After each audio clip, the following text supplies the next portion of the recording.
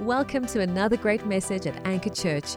We pray this message will encourage, inspire, and transform your life. Our heart is to share the hope of Jesus with our city and nation. It's good to see everyone this morning. When Pastor Adrian told me that the subject of this month is great grace, this thing leapt up inside of me because, that's our message. That's my message. Jared and Brittany are part of our operations team. They travel the world with me, and they always laugh saying, Jake, you kind of have one message. And I'm like, no, you're right. I have one message because I've been consumed by the reality of the grace of God that has touched my life, that has possessed my life, that has transformed my life. And that happened as a 17-year-old, desperate, crying out to God, wondering, if there was a chance for me to see change. And so the great grace that I'm trusting for this morning is that I can take the hours of message that I want to bring to you this morning and bring it into a 30-minute time frame that makes sense, because I feel like right now that I've been stretched all morning and that God's releasing me, and I hope that you can run with me through this morning time, because I do believe that I have a word from the Lord for you. Amen? I'm not coming this morning with something that I printed off of an online archive. I'm not coming with stale manna. This message has transformed and is continuing to transform my life and the nations every single day. The great grace of God that comes through one man, Jesus Christ. And so if you're here today, I want you to know it's not by accident. I want you to know it's not because, you're supposed to be here because you're a Christian and it's Sunday. If you're here today, it's because God, the uncreated one, the one who is alive, the one who has a plan for the ages, the one who fashioned you and formed you, the one who says you are fearfully and wonderfully created, has not only a word for you, but has a design for your life greater than I believe anything you've actually been able to tap into up to this point. He has set the bar so high for you. And I believe that today's message is meant to come in and shatter some of those concepts and thought processes and defining moments in your life that have limited you up till this point. Jesus Christ will never limit your life. I promise you. The work of Jesus Christ, when he was on the cross and he declared, "It is finished," it took the limiting factors of your life and it tore them to shreds. And it opened up a future and an opportunity and a capacity that you have permission to embrace by faith. Okay. So I want you to walk with me this morning. I want you even now to say something like this to Jesus. Jesus, I receive your word. Jesus, I believe that you've given me great grace. Amen. Okay. So I want us to start. Let me open up my I don't often write a lot of notes, and I recognize that there was so much I wanted to convey that if I didn't have some scaffold of notes, it was going to be a train smash.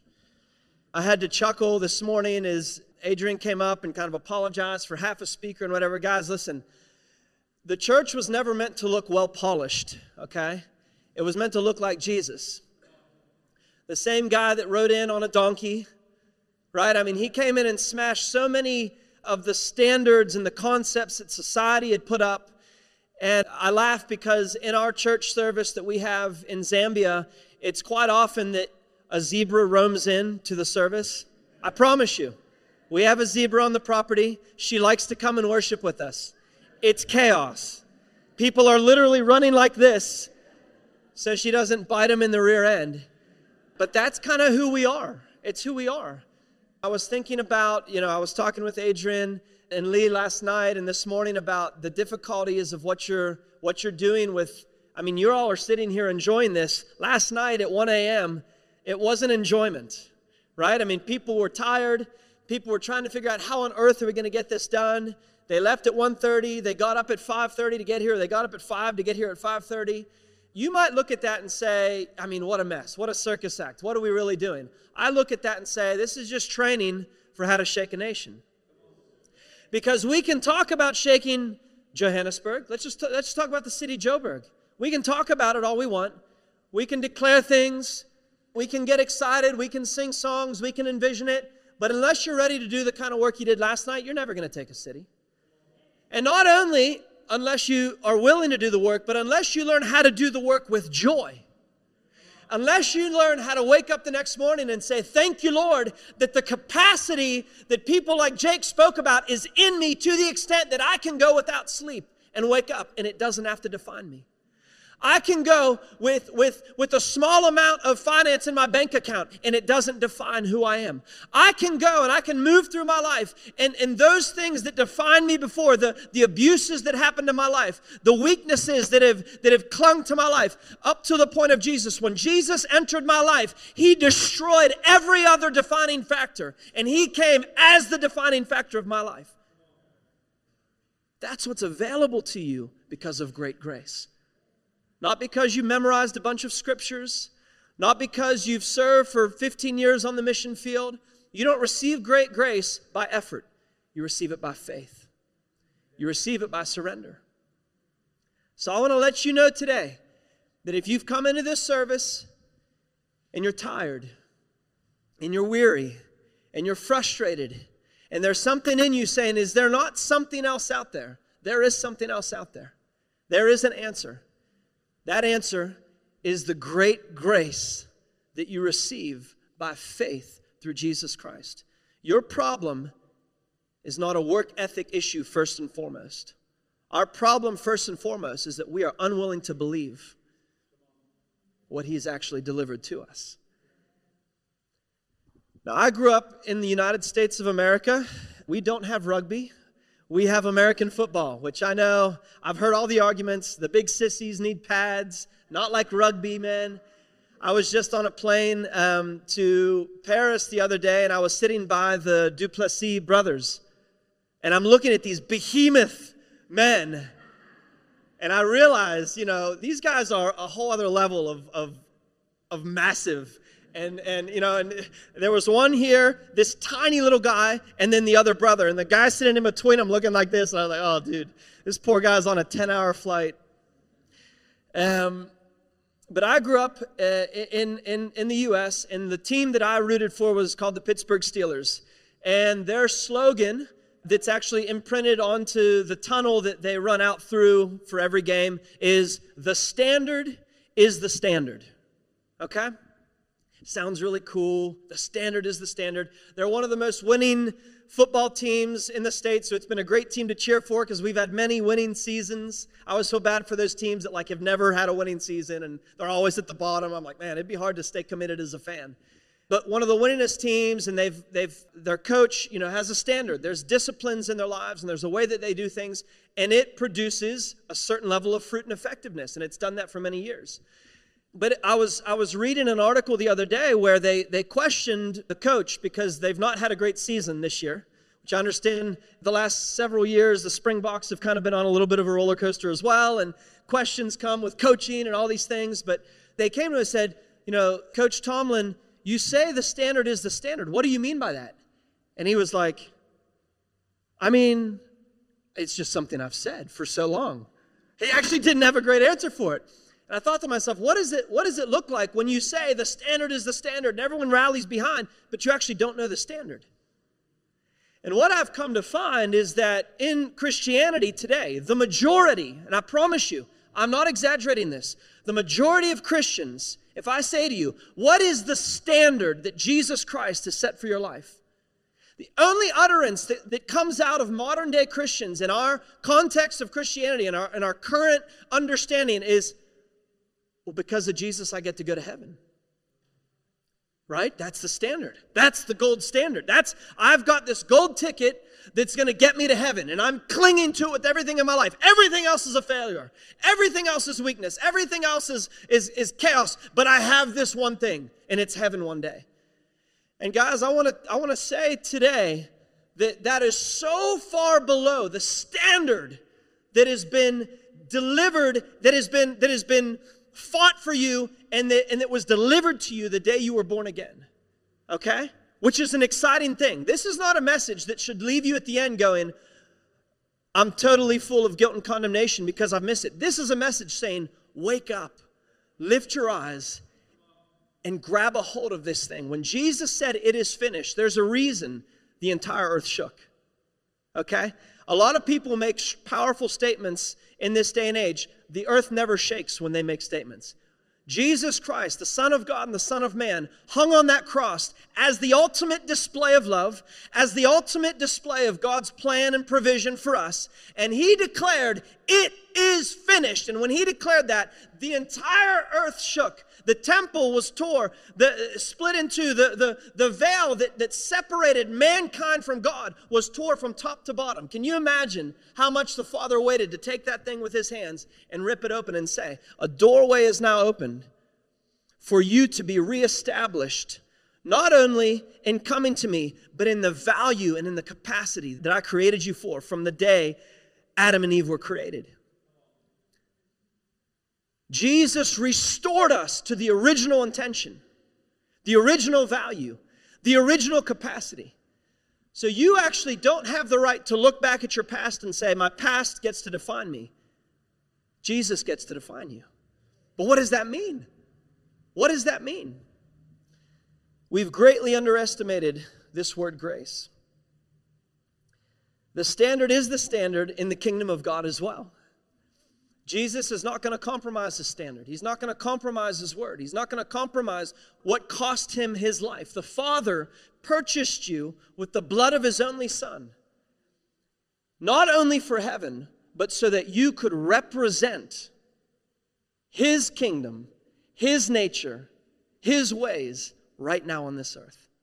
How incredible is that? So great grace is not only the thing that delivered you from the clutches of hell and brought you into the domain of heaven. Great grace is the thing that redefined everything about your life.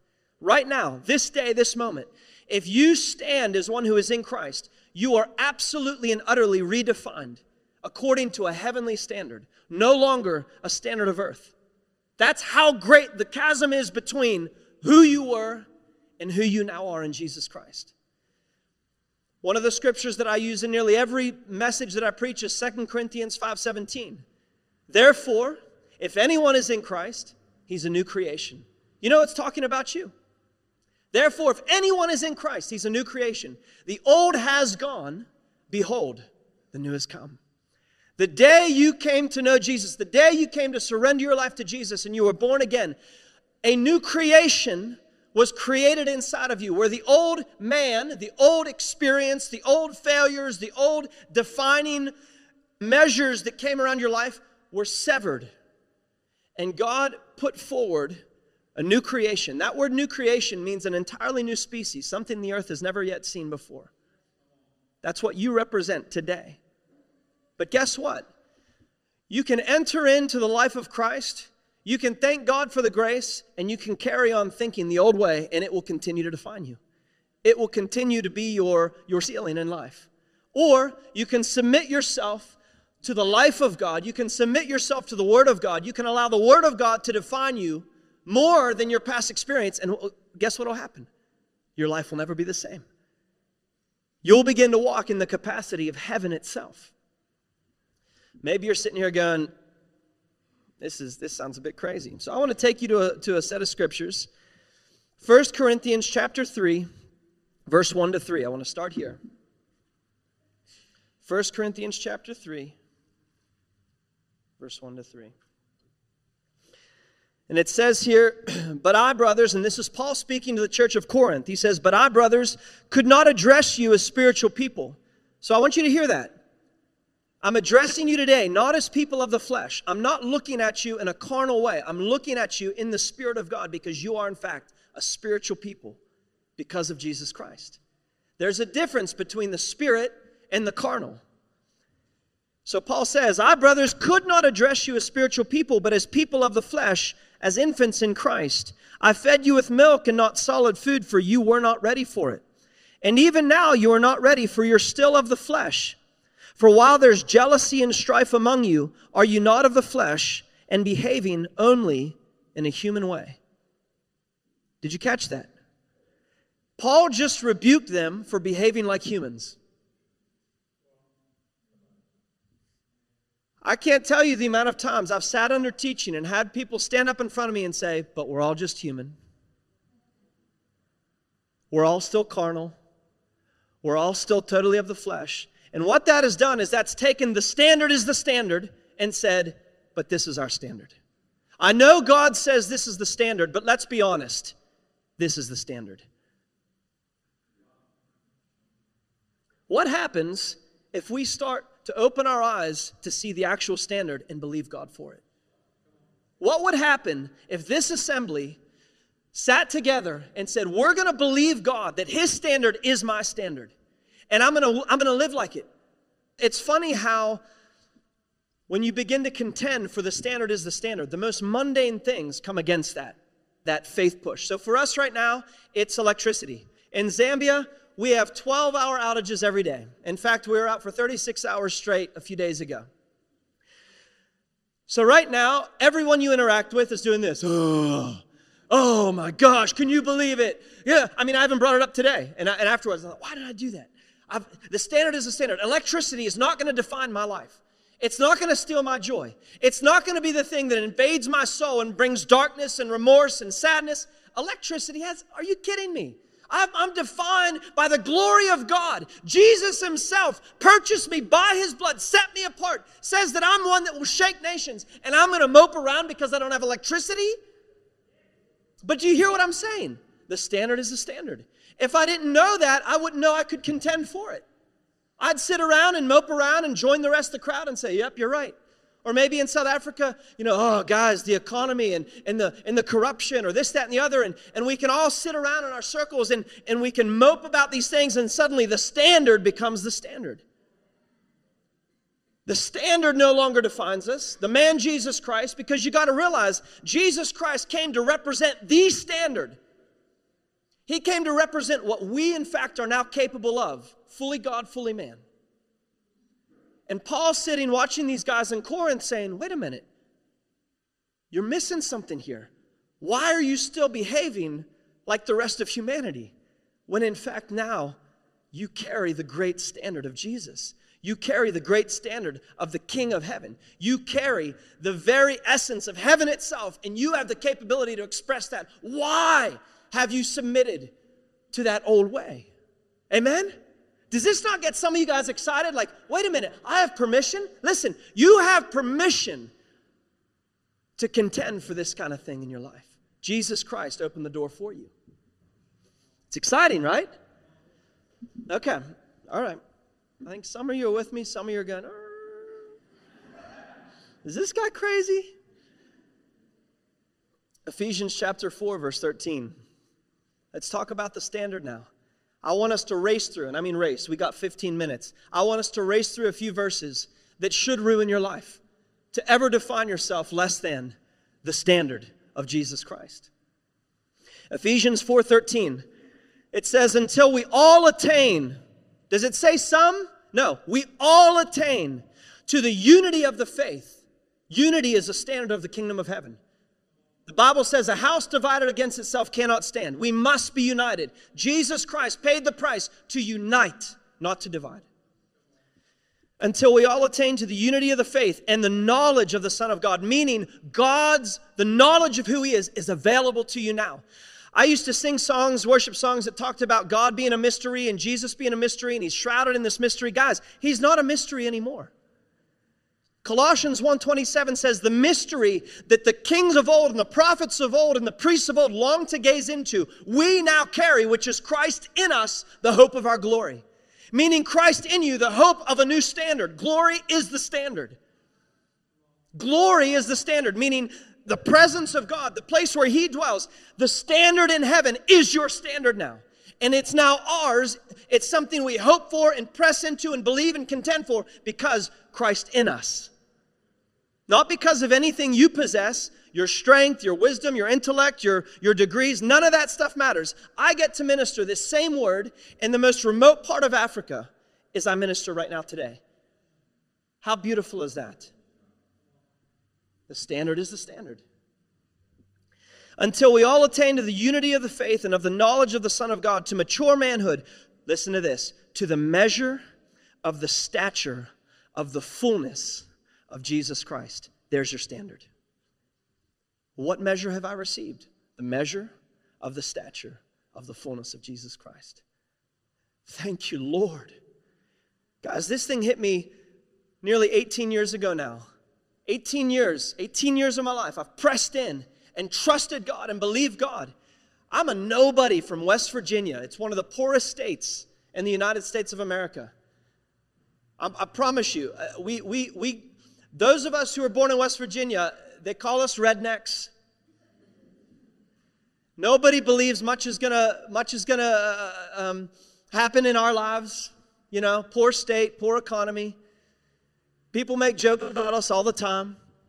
Guess what? That's not my standard anymore. It's not my standard anymore.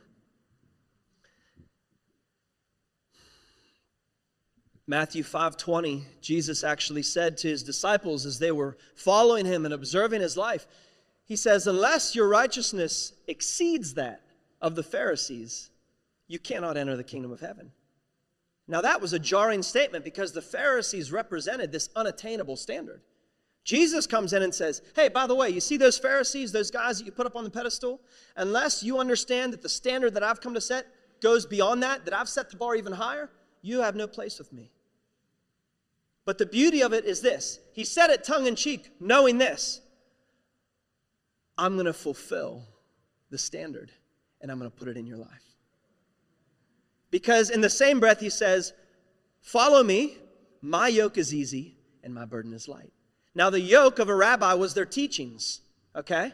So he's saying, the requirement I'm going to put on you is easy and light. And in the same breath he said, my standard is even higher than that of the Pharisees. Because he knew, I'm going to satisfy the requirement, and I'm going to put myself inside of you. My very life is going to become your standard, and it's going to allow you to run and not grow weary, walk and not faint. It's going to allow you to break free from everything that defined your life. And I want to talk to you right now. I want to speak to a few people in here right now that have been battling through things that were done to you as an injustice in your younger years, that has defined you, that has kept you in a place of fear, that has kept you in a place of weakness, that has kept you in a place of wondering if you could ever break out of it. Listen to me.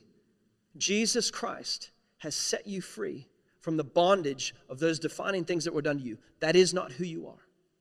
Some of you are sitting here and have been perpetrators of the same things, thinking the same thing. I'll forever be confined to this title, to this defining moment of my life. Jesus Christ came. The Bible says, who the Son sets free is free indeed. The Bible goes on to say in Galatians, do not submit yourself again under a yoke of slavery. You are liberated. Don't go back under that thing because of stinking thinking. Right? Our transformation comes by the renewal of our minds. Romans 12. Your mind has to be renewed. No, but you don't understand. You don't understand what I went through. No, you're right. Many of you, I don't understand what you went through, but I understand the power of the cross. I understand when he said, it is done, it is finished, it was finished over your life. He broke that power. He broke that curse. He broke the pain and the torture and everything it put you through. And he liberated you from one kingdom, and he planted you in the kingdom of his beloved Son. Look at Colossians chapter 1. Colossians chapter 1.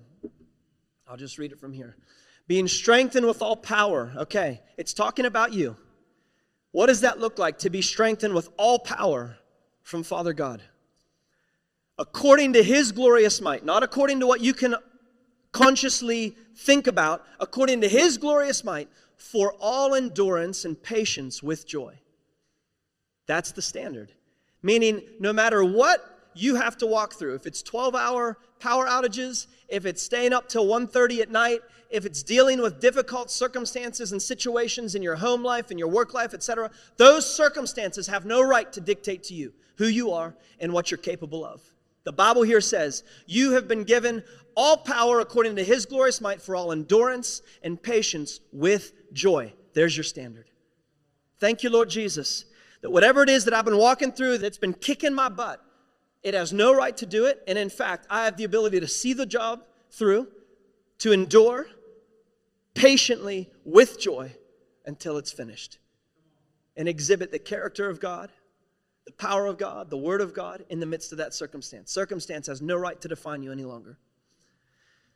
Giving thanks to the Father who has qualified you to share in the inheritance of the saints in light. You know that word saint actually comes from the word that was used in the Old Testament to mean the Holy of Holies. So the Holy of Holies was the place that one person, one time a year, got to enter into the manifest presence of God. And God, through the redemptive work of Jesus Christ, now calls you the Holy of Holies. And we look at ourselves in the mirror and all we see is weakness. All we have is the memory of our past failures, while the Father's going, you are my Holy of Holies now. You are the place I've chosen to dwell. You are fearfully and wonderfully made. You are my holiness. You are my righteousness. No, but God, you don't understand. I did that. No, you don't understand what my Son did to redefine your life. And if we just put our faith in that, guess what happens? It's not like we're claiming something that we're not actually ushering out. It's until we stand on it by faith, it won't be exhibited in our lives. We wait and say, I want to see it exhibited so I can believe in it. And he says, no, you have to believe. And believing is the thing that breaks the back of that power that once stood over your life and allows you to exhibit actual holiness and actual righteousness and actual joy. He has delivered you from the domain of darkness and transferred you to the kingdom of his beloved Son, in whom you have redemption, the forgiveness of sins. Amen. I want to submit that grace actually finds its greatest expression through suffering and injustice.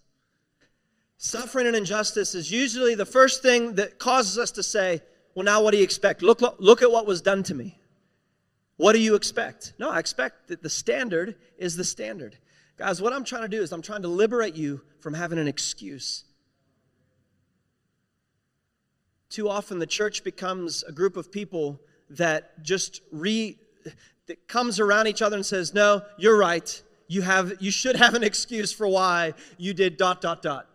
There's a guy that I listened to, a minister, and he says, why is it that if you took an orange off of an orange tree and you squeezed it and apple juice flowed out and you tasted it, I mean, it would be a science miracle. They document everything. Why is it that when you squeeze a Christian and everything but Jesus comes out, we're not utterly shocked? Why is it that when a Christian gets squeezed, we go, oh, that's terrible. But you got squeezed? Well, then it makes sense why everything else came out, because you got squeezed. The Bible's saying, regardless of how much you're getting squeezed, you have the ability, you have the capacity to exhibit Jesus Christ. And it's actually when you're getting squeezed, when you exhibit him, that the miracle happens and people go, how did you do that? We actually become the company of people that welcome suffering and injustice. Does that start to sound a little bit like the early church? That jumped up after public beatings and started to dance and sing and say, we're found worthy of the name of Jesus. We were given the privilege of that suffering, and here we are exhibiting great joy. And it caused the Pharisees to look at each other and say, we have a problem.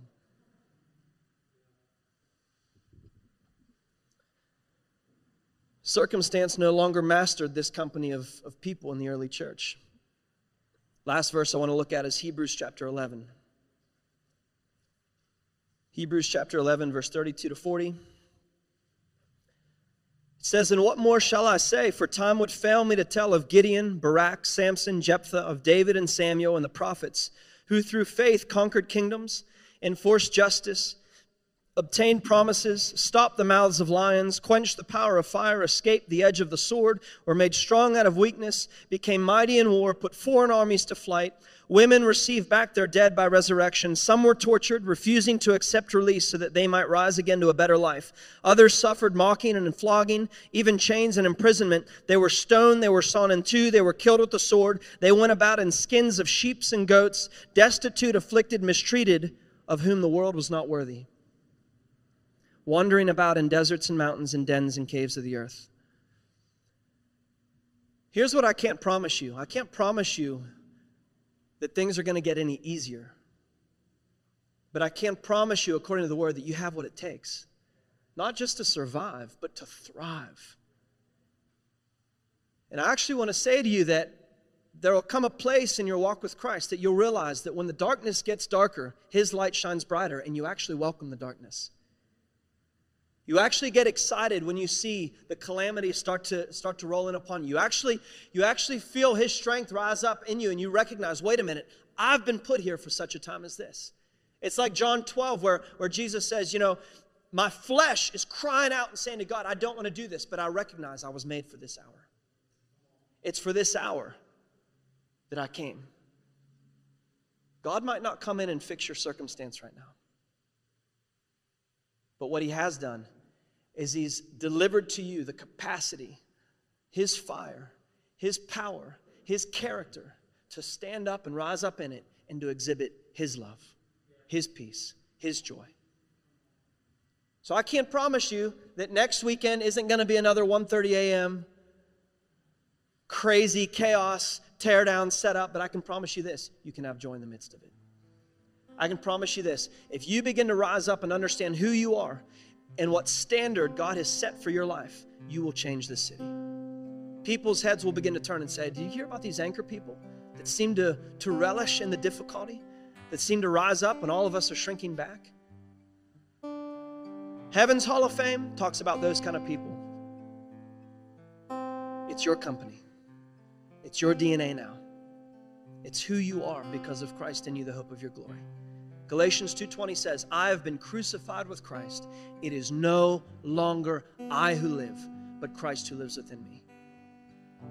This nobody from West Virginia has had the opportunity to meet with presidents, to meet with emperors, to meet with kings. I've been imprisoned. I've had malaria more times than more fingers I can count on. All those things. I'm not defined by it. I'm not here sobbing in front of you saying my life's been so hard.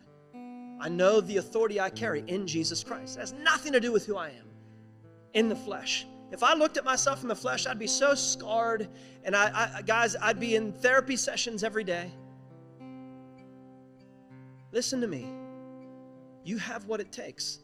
When I look at you, I'm not looking in the flesh. I'm not dropping your standard. I know the standard that was delivered to you. And I'm going to require you to rise up and to live by that standard because I know what it cost the Son of God. Amen? So let's stand up.